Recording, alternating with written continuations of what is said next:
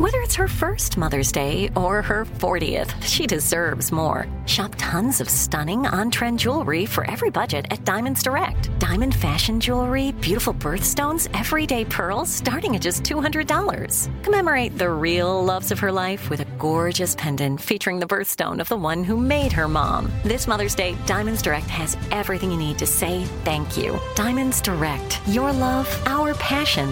Online at diamondsdirect.com.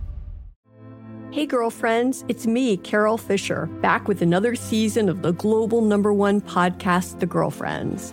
Last time, we investigated the murder of Gail Katz. This time, we're uncovering the identity of the woman who was buried in Gail's grave for a decade before she disappeared. Join me and the rest of the club as we tell her story.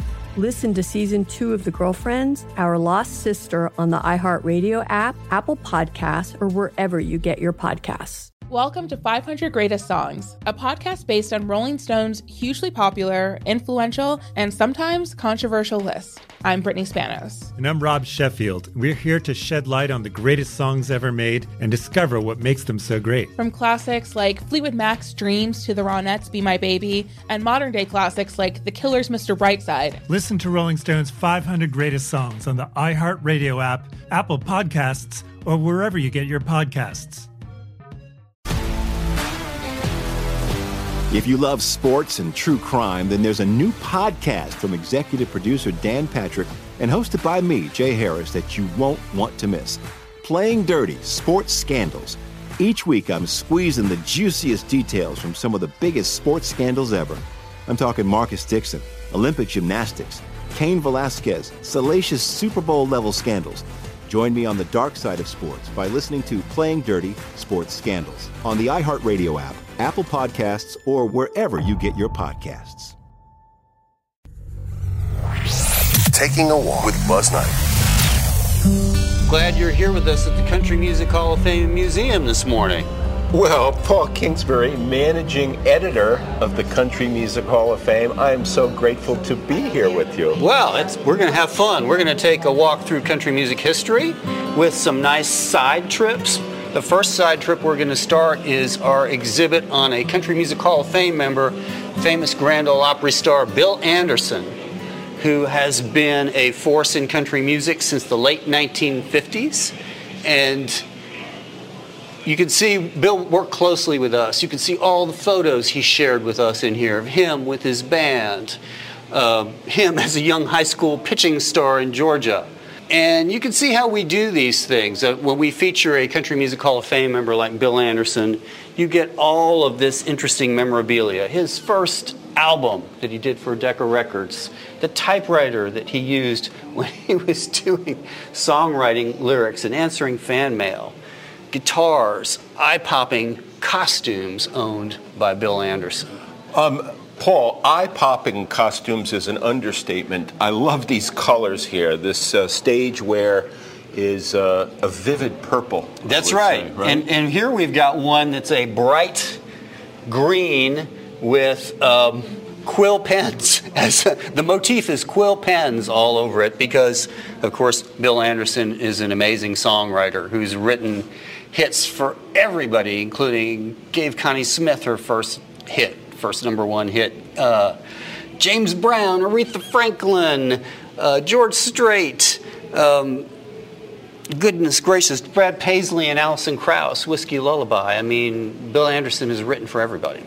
How would I look in the purple outfit? Just curious. Very dapper, very dapper. It looks just about your size. You and Bill Anderson are close. It's amazing. And because Bill was so instrumental in Connie Smith's early career, we've got a costume, a beautiful dress from Connie Smith, and records and things, awards for Connie. And you can see some of Bill's sports memorabilia. He's a huge baseball fan, big Atlanta Braves baseball fan, because he's from Georgia. And he embraced the nickname Hillbilly. Well, I would say Hillbilly Anderson. Early, but eventually he got the nickname Whisperin' Bill. Okay. Because he has that breathy singing voice, and most people, if they're going to nickname him, call him Whisperin' Bill. I won't call him Hillbilly then. He won't mind. He will answer to it. He will answer to it. So anyway, he continues to be active as a songwriter, as an artist. You can see him regularly on the Grand Ole Opry. So this is our Bill Anderson exhibit. And where's he living now, Paul? He lives here in Nashville. Okay, got it. Yeah. And he was very generous with the exhibit and has been proud to take his friends and family through it. Well, he should be. Proud to be here. All right, you see we have good crowds today in the museum. And I'll tell you what, we'll take a little detour again just before we get into our main walk through history, because we have a beautiful exhibit on Martina McBride. And just as with the Bill Anderson exhibit, she was very cooperative. So get this, she was singing with the family band when she was just a little kid. There's a photo of Martina. Look at her. She's the little kid on the left there holding a microphone. The little girl is Martina, and her dad is standing beside her with the Telecaster guitar. When she was growing up in Kansas. Wow. And this is all her childhood stuff. This is one of her childhood stage costumes. Look how tiny she is.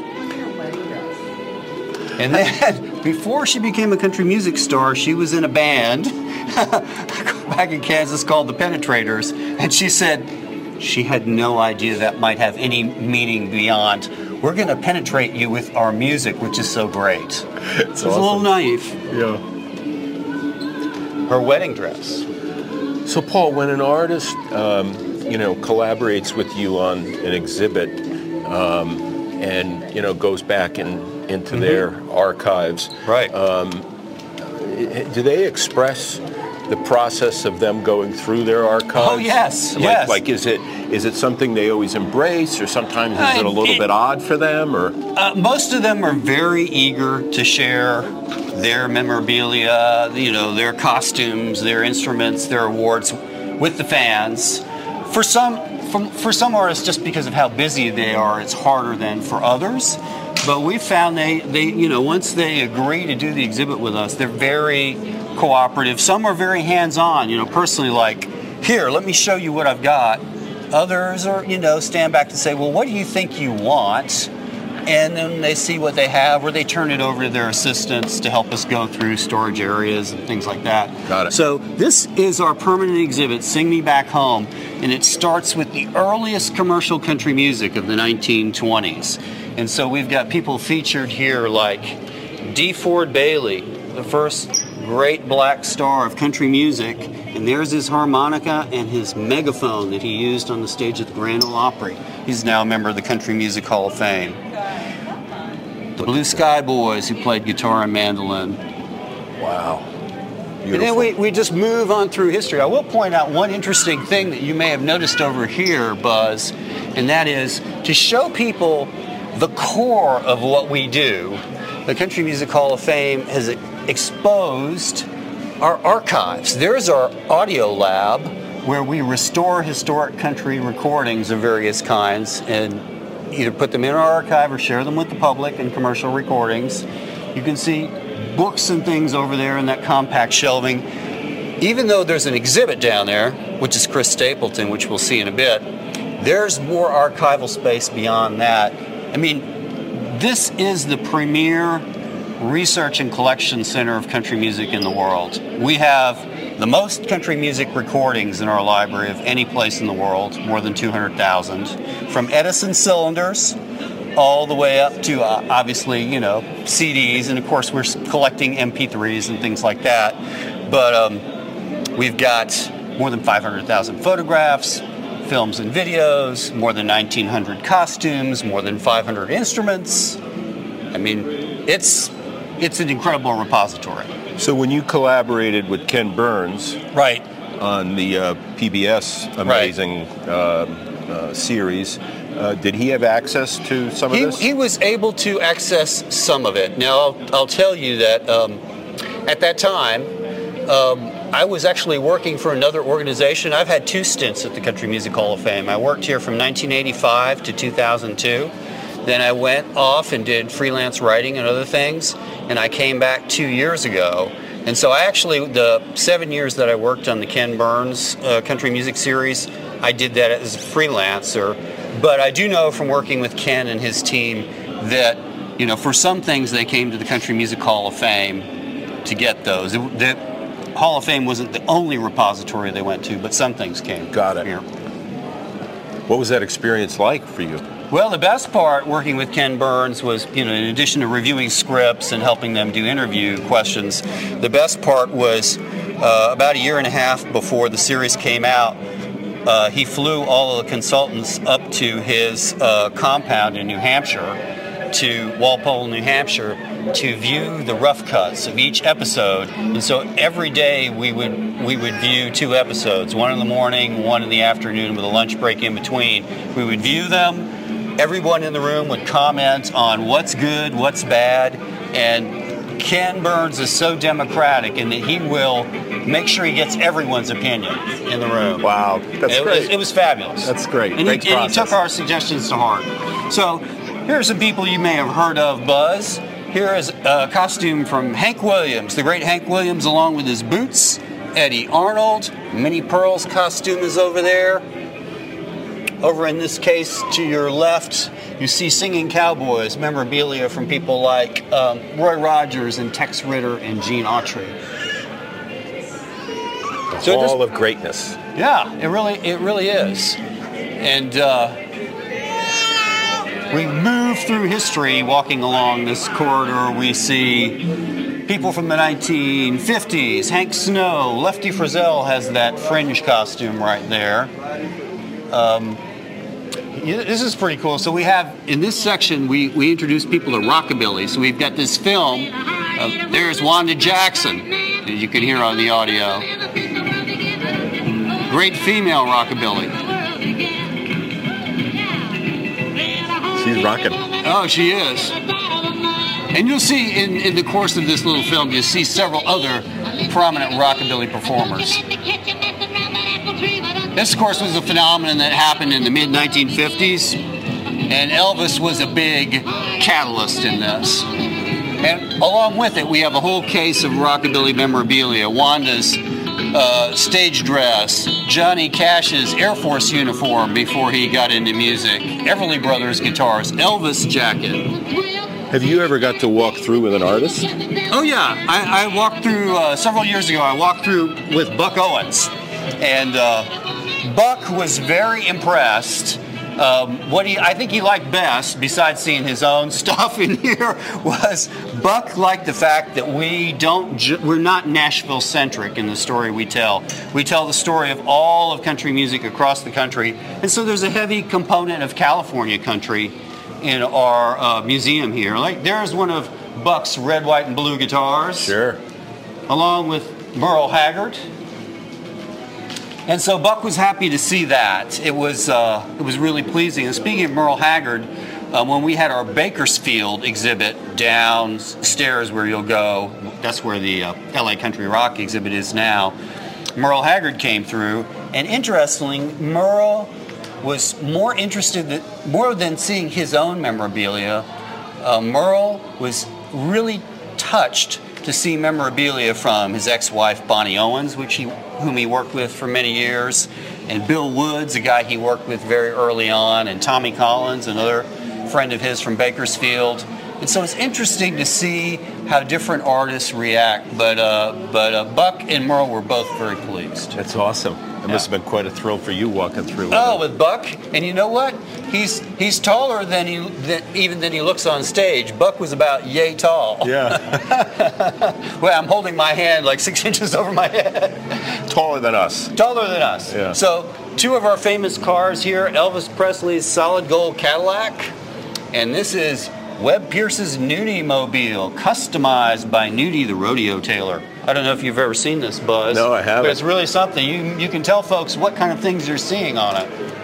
Oh my God. I mean, this, first of all, has in the trunk, there's a rifle. There's a rifle strapped to the rifle strapped to the top of the trunk. There are horses on the back bumper. You'll see silver dollars studded all in the leather upholstery. and you know, it's there's some fine leather on here. There's a saddle in the middle console between the 2 front seats. Pistols on the door handles. Yeah, this is a car for a shy individual. That's right, like Webb Pierce was. Right? Yeah. Webb Pierce would routinely tell everybody he was the best. And in the 1950s, nobody had no more number one country hits than Webb Pierce. You got to be confident. He was. He was. Quite a car. I'd love to take that for a spin. Absolutely. And so this is a section of our museum where we feature we call it the precious jewel. We feature some of the most important instruments in country music. Jimmy Rogers Martin guitar, Mother Maybelle Carter's Gibson L5, Bill Monroe's mandolin, the father of bluegrass. And as we tell the story here, in 1985, someone broke into his house and smashed that mandolin into a lot of tiny pieces. But the Gibson Company was able to take those tiny pieces, some as big as a matchstick, and glue them all back together. And you know what? After they fixed it, Bill played that mandolin till he died. Oh my God, there is hope in the world. Right? Yeah, I mean, you would never know that got smashed to pieces. What a great story. The famous Earl Scruggs, Flatt and Scruggs. Yes. His banjo. And his partner, Lester Flatt, his Martin D28 guitar. And of course, the famous Hank Williams, who also had a Martin guitar. Did Lester Flatt and Earl Scruggs? Do you know if they got along as a? Oh, they were good friends for 20 plus years. But what happened was they wanted to go in two different musical directions. Earl Scruggs with his sons wanted to explore things like country rock. And Lester was like, we've got to keep this very bluegrass and very country. So they split up. And of all people, do you know who Marty Stewart is? Yes. So Marty Stewart, who's in the Country Music Hall of Fame, as a 13-year-old, went to work for Lester Flatt in his bluegrass band. Oh, wow. Yes. So Marty's been learning for a long time. Wow. So, but they separated, but they still remain friends. Yeah, they were cordial. They weren't angry. I mean, it got to the point when they got to the late 60s where Earl said, I want to do this stuff with my sons. I want to play, newer rock-influenced songs. And Lester said, I'm not playing that. So they just split. But it wasn't angry. Okay. And this is a whole section where we focus on many of the behind-the-scenes studio musicians who contribute so much to the music. And I'm sure you will have heard of some of these people. I'm not sure all of your listeners will have, but Jerry Douglas, definitely amazing dobro player. Yes. Don Rich, the right-hand man of Buck Owens, playing lead guitar and singing harmonies and leading the band. Henry Strelecki, who played on so many sessions, played bass. Who else have we got? We've got some instruments over here. I mean, these guys are often unsung heroes, right? They are, but these are the guys who make the noise. Yeah. Yeah. On 16th Avenue. Anyway, so you probably want to see. So we've got a Florida Georgia Line exhibit here. Yes. And this exhibit has been open almost a year on Florida Georgia Line, and it will close in January to be replaced by a new one. But you can see we've got some great stuff from Tyler Hubbard and Brian Kelly. Oh, yeah. It goes back to their childhood. We've got childhood photos, childhood memorabilia, on up through their becoming big hit artists about 10 years ago with Cruise. And I'll tell you, we have in our theaters, we frequently have museum programs with the artists that we feature in these exhibits. Like, for instance, we saw Martina McBride's exhibit. On November 1st, we'll have a museum program with Martina McBride and songwriters she's collaborated with. I went to the program that Florida Georgia Line did when we opened this exhibit.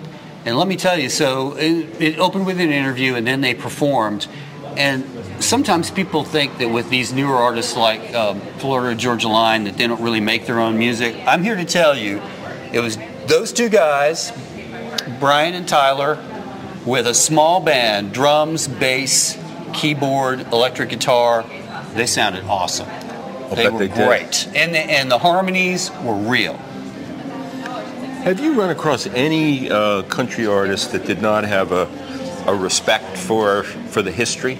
Oh no! I mean, I think they all have some kind of. They all do. They all know of it in various degrees, right? Because they all come at the music from different angles. Well, like we were just looking at Florida Georgia Line. So, in addition to them being influenced by country, they were influenced by Christian worship music, by rap, And so they said from the stage during their program how honored they were to have an exhibit at the Country Music Hall of Fame and honored to be in the company of so many greats who come before them. But it doesn't mean that they know the full history, but hey, it's here for them if they want to encounter it, you know? Right. We tell it in great depth, but yeah, I've never encountered a country music artist who had no respect for the history. When did you know in your life that you were going to be sort of, you're a managing editor, but you're really a historian of sorts as well, an archivist. Right. When did you know this would be your passion in your life? I didn't know that for a while. I knew in high school and college I wanted to be a writer. I wanted to do research and writing. And so I was a very young writer when I found out about this position at the Country Music Hall of Fame in 1985. I guess it was 1984 when I was finding out about it and applied for it.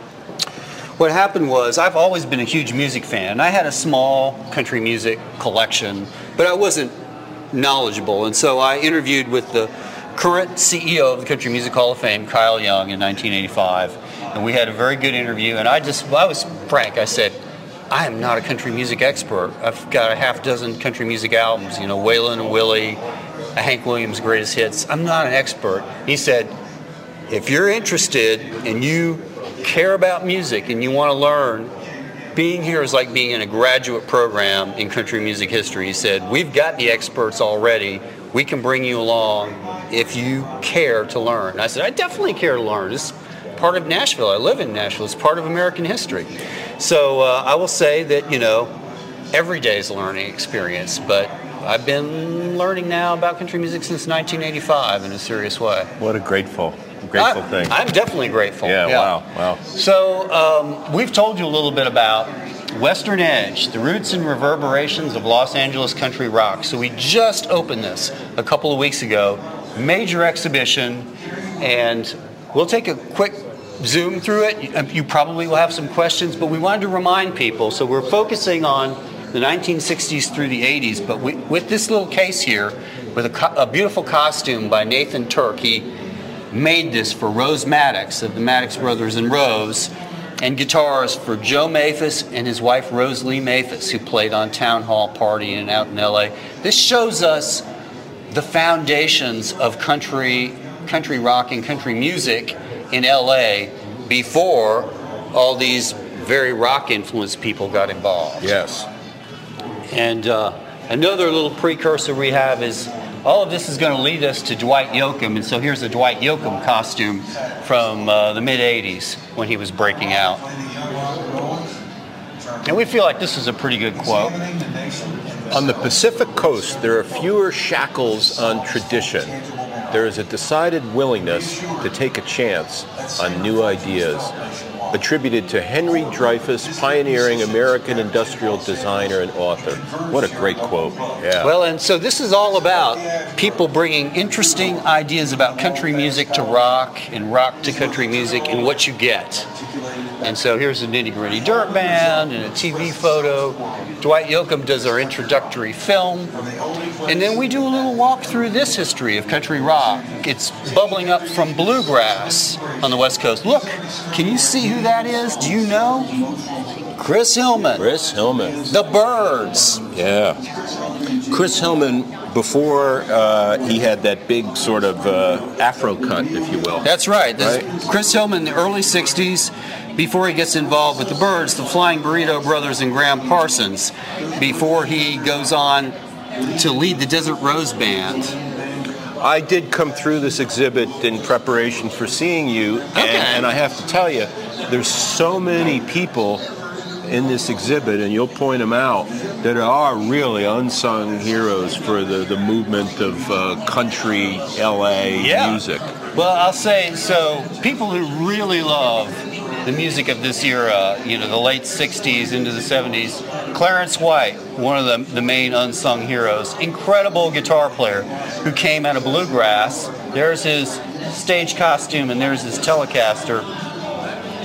People are still trying to learn how to play like Clarence White did. Yep. Unfortunately, he was killed by a drunk driver who ran into him when he was loading out gear after a gig. in the 70s. But yeah, his music lives on. Now I know you know this guy. Oh yeah. Rick Nelson. Yeah. And here we go. The famous Garden Party album with the jacket he wore on it, with the Les Paul guitar he was holding, with his manuscript for writing the song Garden Party. That's sensational. I was a big fan of that one for sure. Yeah.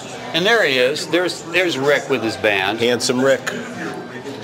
So I love this photo here on the wall of Doug Weston's Troubadour. Yeah. And it looks like it takes you back to that moment. Yeah. So one reason why we feature the Troubadour here is it was one of those key flashpoints for LA country rock, for country musicians, rock musicians coming together, kind of experimenting on stage, coming up with new combinations of music. And so we've got a little feature on the Troubadour there. Love it.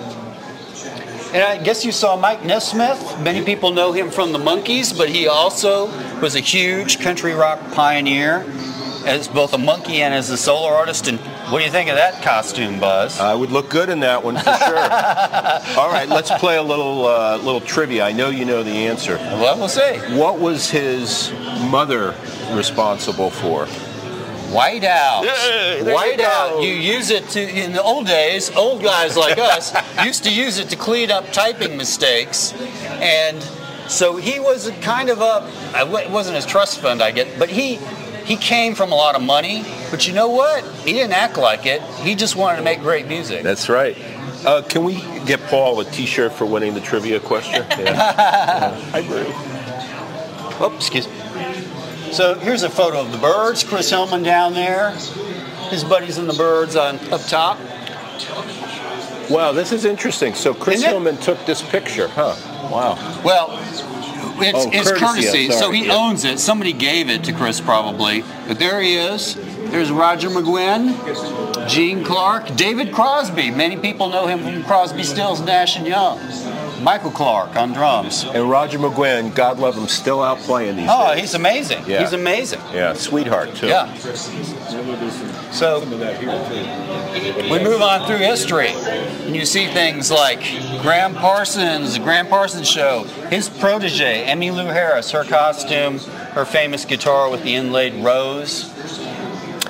People, I remember when I first heard of Graham Parsons, spoke about him in almost like reverential terms. You know, there was like a mystique about him for sure. And I think it was, Emmylou talks that way about him. It's that he was one of the first to get there and say, there's a way to pull country and rock together that has integrity for both. Yes. And he was so passionate about country music, and he instilled that passion in Emmylou Harris for sure, and she carried the torch after he passed away. And she's still carrying it. She still is. Yep. She still is.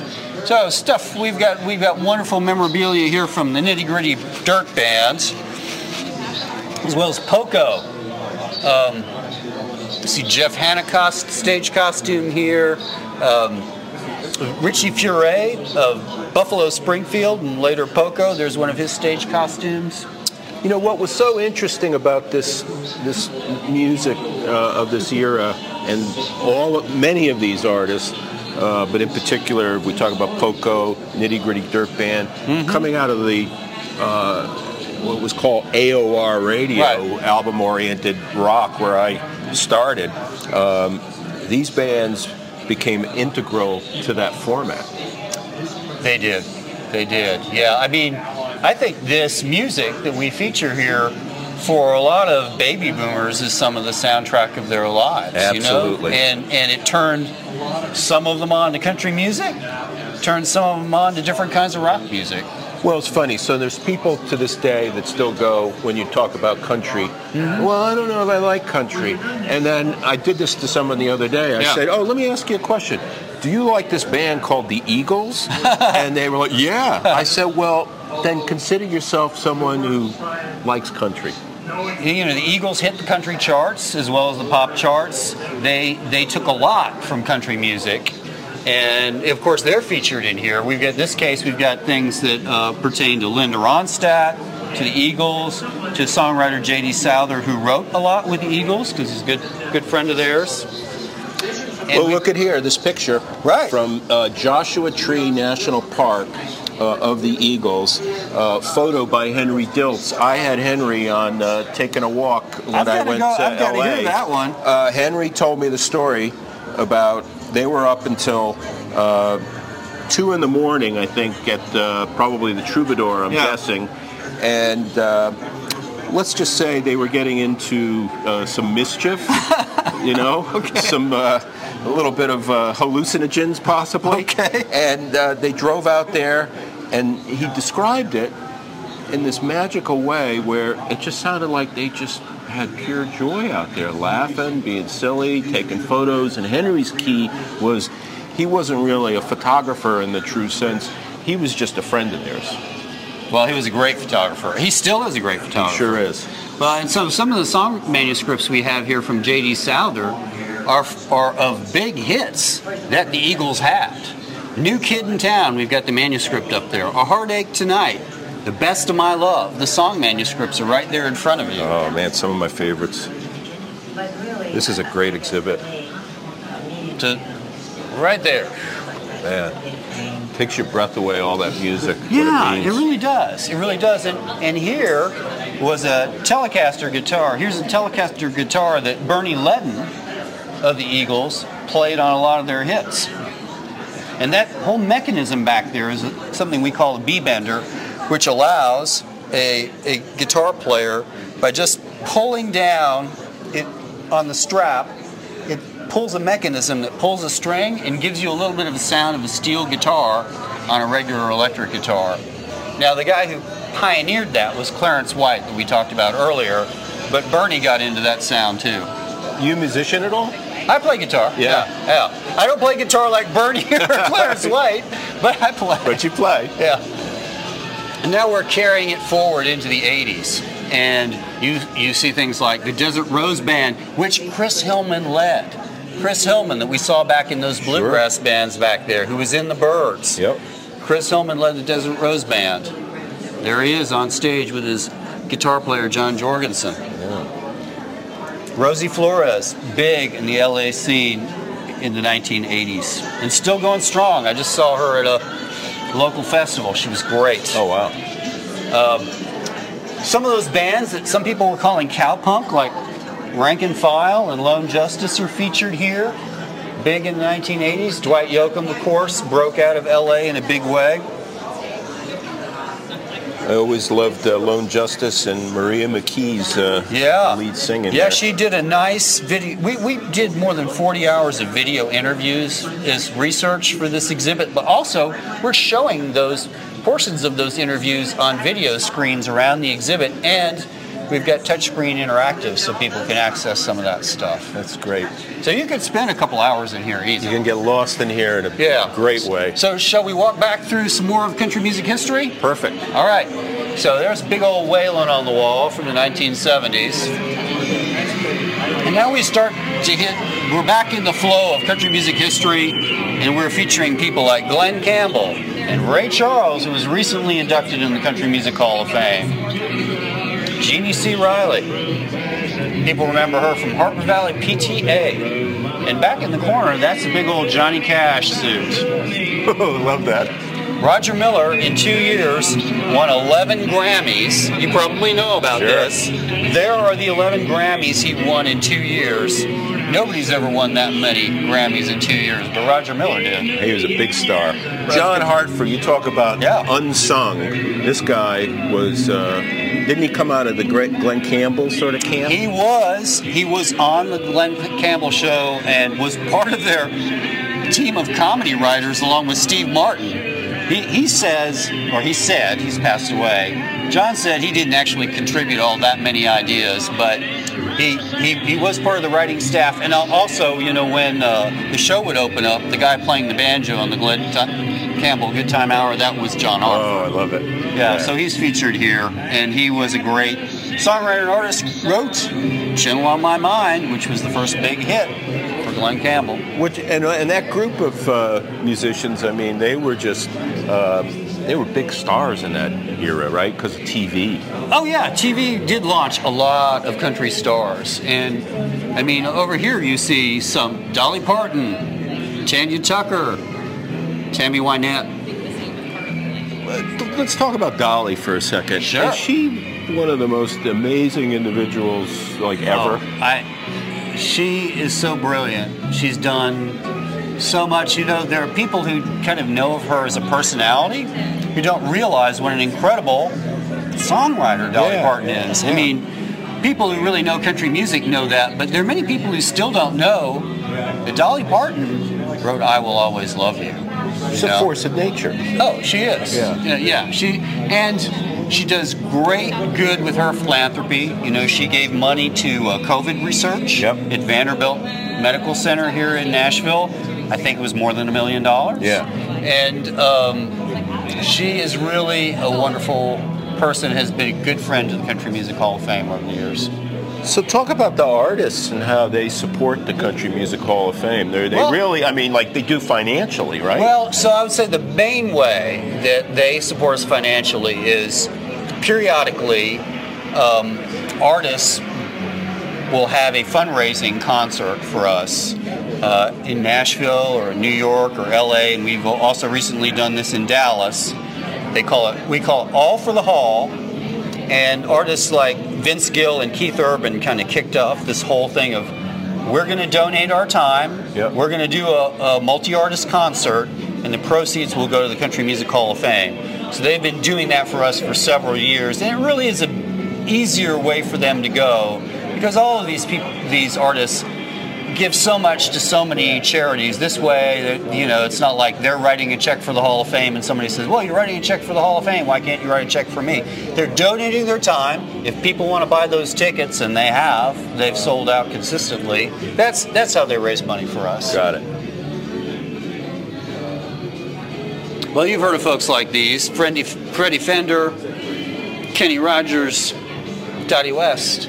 Paul, can we look at this Nashville skyline here? Absolutely. All right, this is near and dear period for me, certainly. So this guy, I think... You've heard of this guy, huh? I think Bob Dylan is somebody that we've heard of.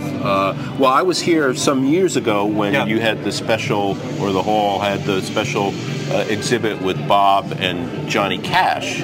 Oh, yes. Dylan, wonderful. Cash, and the Nashville Cats. Yeah. Yes, which it was wonderful. Really cool. I'm glad you liked that. Yeah. I'm glad you liked that. But I don't know if I even showed you in our Country Rock exhibit, Buzz, but you see that photo there of Chris Hillman, Chris Etheridge, Graham Parsons, and Sneaky Pete Kleinow from the Flying Burrito Brothers. We have 3 of those 4 costumes on display in that exhibit over there. So when Bob came down here, he instantly just seemed to just be comfortable. He was welcomed in. Yeah, well, if you saw that exhibit and you kind of read through it, so his producer at the time, Bob Johnston. Is it Rollin' Bob? Remember?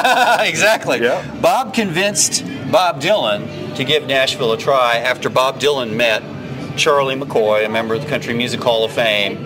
And Charlie played some things for Bob up in New York and played on a session for him. And Bob said, that's pretty good. Bob Johnston said, there are bunches of guys who pick like that in Nashville. Let's take you down there. So this first big album that he recorded in Nashville was Blonde on Blonde in '66. Huge hit album, right? Oh, yeah. Huge hit album. Quintessential, I would say. Yeah. And so, Bob was easily convinced that these guys know what they're doing. Am I mistaken? Did he have some collaboration during that period with Charlie Daniels as part of it? Oh, yeah. Charlie Daniels played on a couple of those Bob Dylan albums. Yeah. Wow. Yeah, and in fact, we could go right back around the corner and we'll show you a Telecaster guitar that Charlie Daniels played on Bob Dylan sessions. It's right here. Oh, there it is. Okay. Look at that. Yeah. Wow. He played this on Dylan's Nashville Skyline and Self-Portrait. Oh, my God. Charlie Daniels guitar. People, I think, forget about his accomplished playing. Really. Oh, he's a great guitar player, great fiddler. Yeah. Great entertainer, yes, all-around entertainer. Definitely. Okay, well, we got a guy we're looking at who, my God, what an incredible force he has become. Let's talk about him. So we are stepping right here into our major exhibit on Chris Stapleton, who since he broke out big in 2015 has been a major force in country and rock music, for sure. I mean, there's so many rock fans who love Chris Stapleton because he brings a real grit and fire to what he does. He's amazing. I was fortunate, when the Country Radio Seminar has the Universal Music Group event at the Ryman, to see Chris there, and I guess I would describe it as jaw-dropping. Oh, yeah. I mean, in so many ways. I mean, what a voice. What a great guitar player. I mean, the interesting thing is, and as people go through this exhibit and look into it, read about it, they'll see that Chris, for many years, for more than 10 years, he was known mainly as a songwriter in Nashville. And he wrote big hits for people like Josh Turner and Thomas Rhett. I mean, Darius Rucker. He wrote lots and lots of hits. But lots of people also said he's such a great performer. Surely there's a market for him as an artist. And eventually when he recorded his album Traveler, and it came out in 2015, that was the big turning point for him. That he finally captured the sound that was in his head, you know? He's an amazing performer, my God. And so you can see this is a very detailed exhibit on Chris Stapleton, and he and his team were wonderful in really emptying out the closets. Oh my goodness, we've got guitars throughout his whole life, costumes, other instruments, amps, song manuscripts, awards. And as we do with all our exhibits, we tell sort of the story of how he got to be who he is. Do you get a sense with an artist like Chris Stapleton that, I mean, we're really just seeing the beginning of what he's yet to accomplish? With him, I think there's a lot he could accomplish, yeah. I mean, he's been doing various kind of guest appearances on other artists, you know, on an R&B and rock artists' albums, and yeah, he could take this in so many directions, and he kind of pulls so many people together across the boundaries of music because he crosses the boundaries. Yeah, love him. So, give us some folks I know you'll know about. You've seen them on stage. You've heard the records: Mary Chapin Carpenter, Pam Tillis, Trisha Yearwood, Patty Loveless, Alan Jackson down there in the exhibit. And I know you recognize that costume, Buzz. Oh boy, that is Shania. Shania in her leopard print outfit with bare belly. That's what she did. Yeah. Garth Brooks, Vince Gill. So what do you make of where Vince and Garth are today in their careers?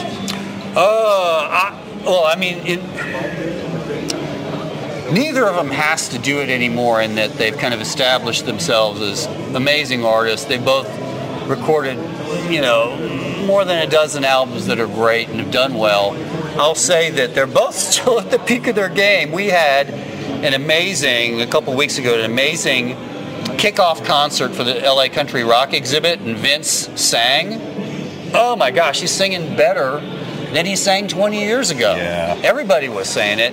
And I was fortunate enough to attend a Garth Brooks concert in Las Vegas this summer, in the Dome Stadium that the Raiders play in. Oh my gosh. Yeah. Garth is older than 60, and the last time I had seen a full concert of him live was in the 90s.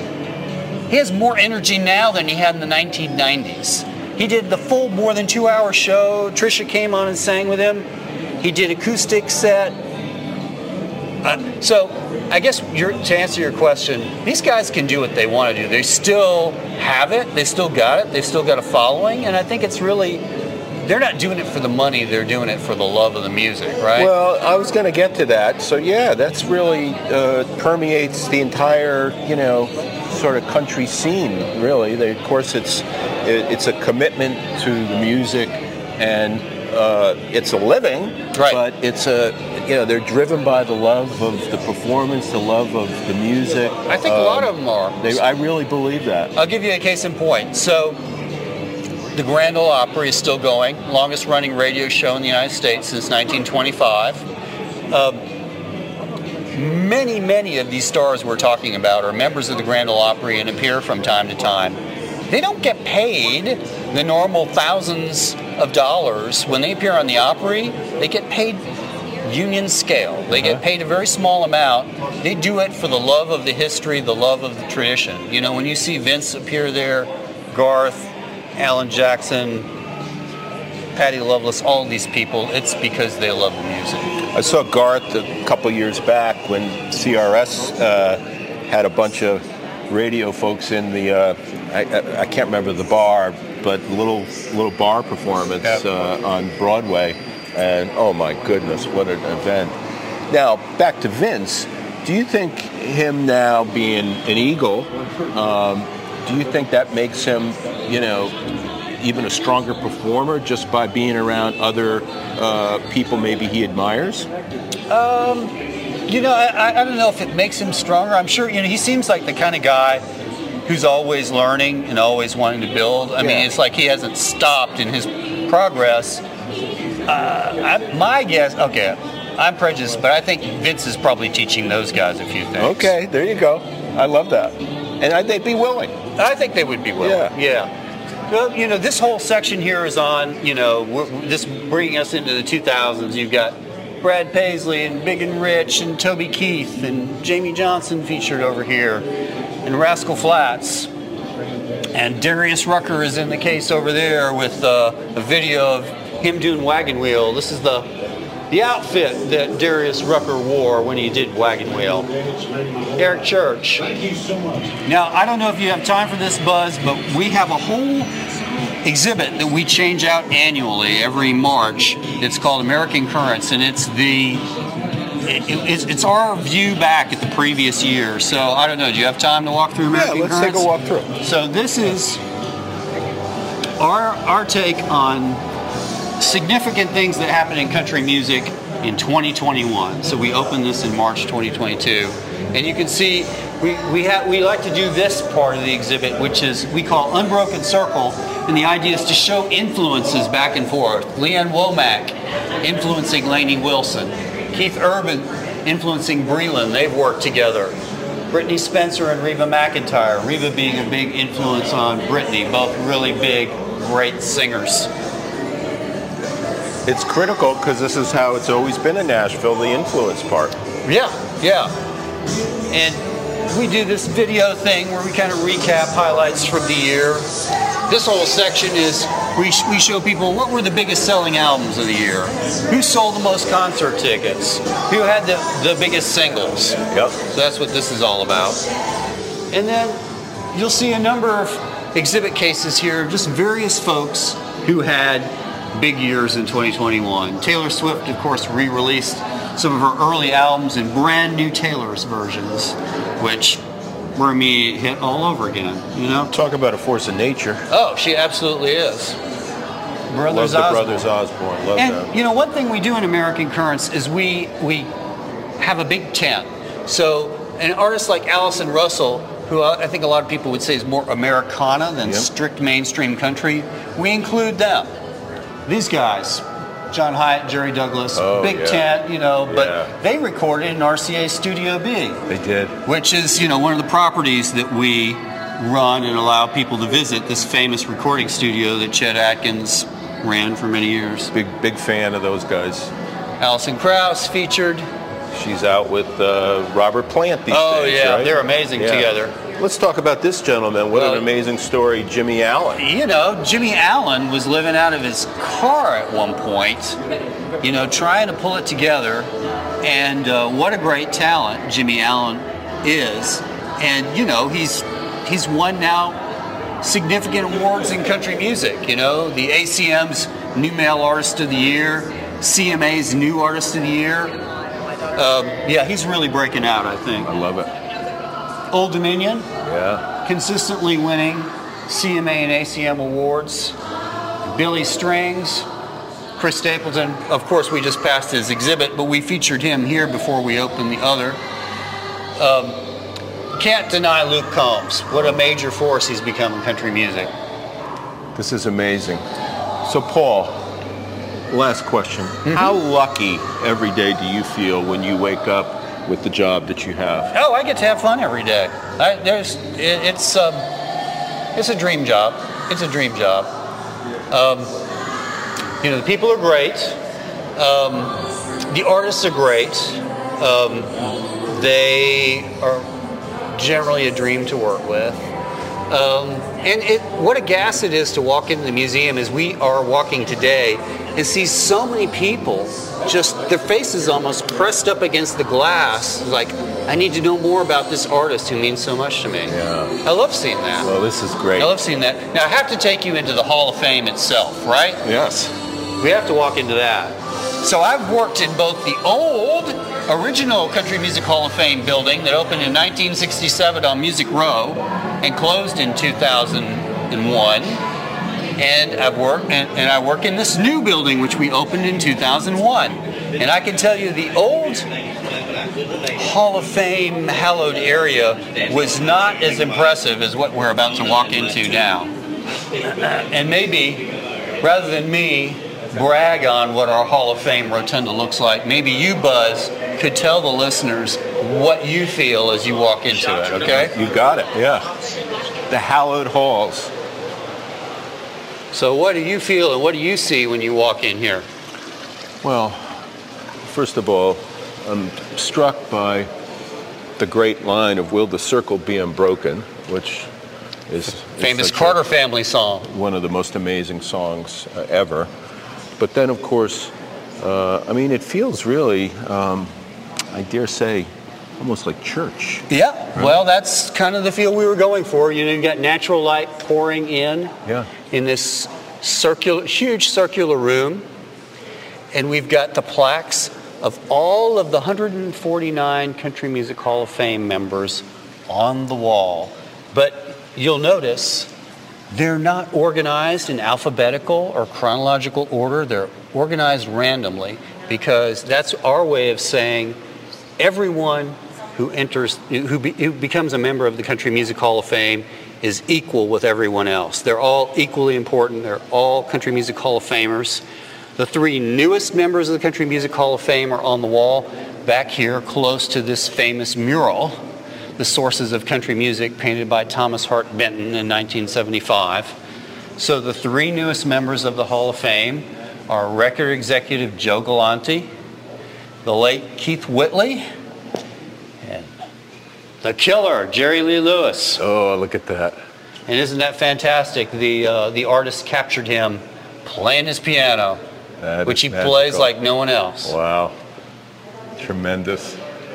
Yeah, there's a sense of spirit here. There's a sense of calm, certainly, but respect for everything that's been around us. Yeah, I'm glad to hear you say that. That's what we're trying to convey here. Is these are the greats of country music. We want to honor them. We want people to feel like they can commune with their spirit here. Conveyed. Yeah, good. Conveyed. Good. Paul, I'm so grateful for taking a walk through the Country Music Hall of Fame, and with your vantage point in particular, it was very special. Thank you for allowing me to be part of it. Well, it was a blast, Buzz. I really enjoyed it. Thank you. Taking a Walk with Buzz Knight is available on Spotify, Apple Podcasts, or wherever you get your podcasts.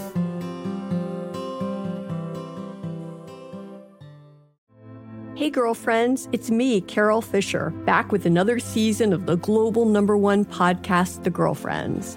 Last time, we investigated the murder of Gail Katz. This time, we're uncovering the identity of the woman who was buried in Gail's grave for a decade before she disappeared. Join me and the rest of the club as we tell her story. Listen to Season 2 of The Girlfriends, Our Lost Sister on the iHeartRadio app, Apple Podcasts, or wherever you get your podcasts. Welcome to 500 Greatest Songs, a podcast based on Rolling Stone's hugely popular, influential, and sometimes controversial list. I'm Brittany Spanos. And I'm Rob Sheffield. We're here to shed light on the greatest songs ever made and discover what makes them so great. From classics like Fleetwood Mac's Dreams to the Ronettes' Be My Baby, and modern-day classics like The Killer's Mr. Brightside. Listen to Rolling Stone's 500 Greatest Songs on the iHeartRadio app, Apple Podcasts, or wherever you get your podcasts. If you love sports and true crime, then there's a new podcast from executive producer Dan Patrick and hosted by me, Jay Harris, that you won't want to miss. Playing Dirty: Sports Scandals. Each week, I'm squeezing the juiciest details from some of the biggest sports scandals ever. I'm talking Marcus Dixon, Olympic gymnastics, Cain Velasquez, salacious Super Bowl-level scandals. Join me on the dark side of sports by listening to Playing Dirty: Sports Scandals on the iHeartRadio app, Apple Podcasts, or wherever you get your podcasts. I'm Tamika D. Mallory. And it's your boy, my son, the General. And we are your hosts of TMI. And catch us every Wednesday on the Black Effect Network, breaking down social and civil rights issues, pop culture, and politics, in hopes of pushing our culture forward to make the world a better place for generations to come. Listen to TMI on the Black Effect Podcast Network, iHeartRadio app, Apple Podcasts, or wherever you get your podcasts. That's right.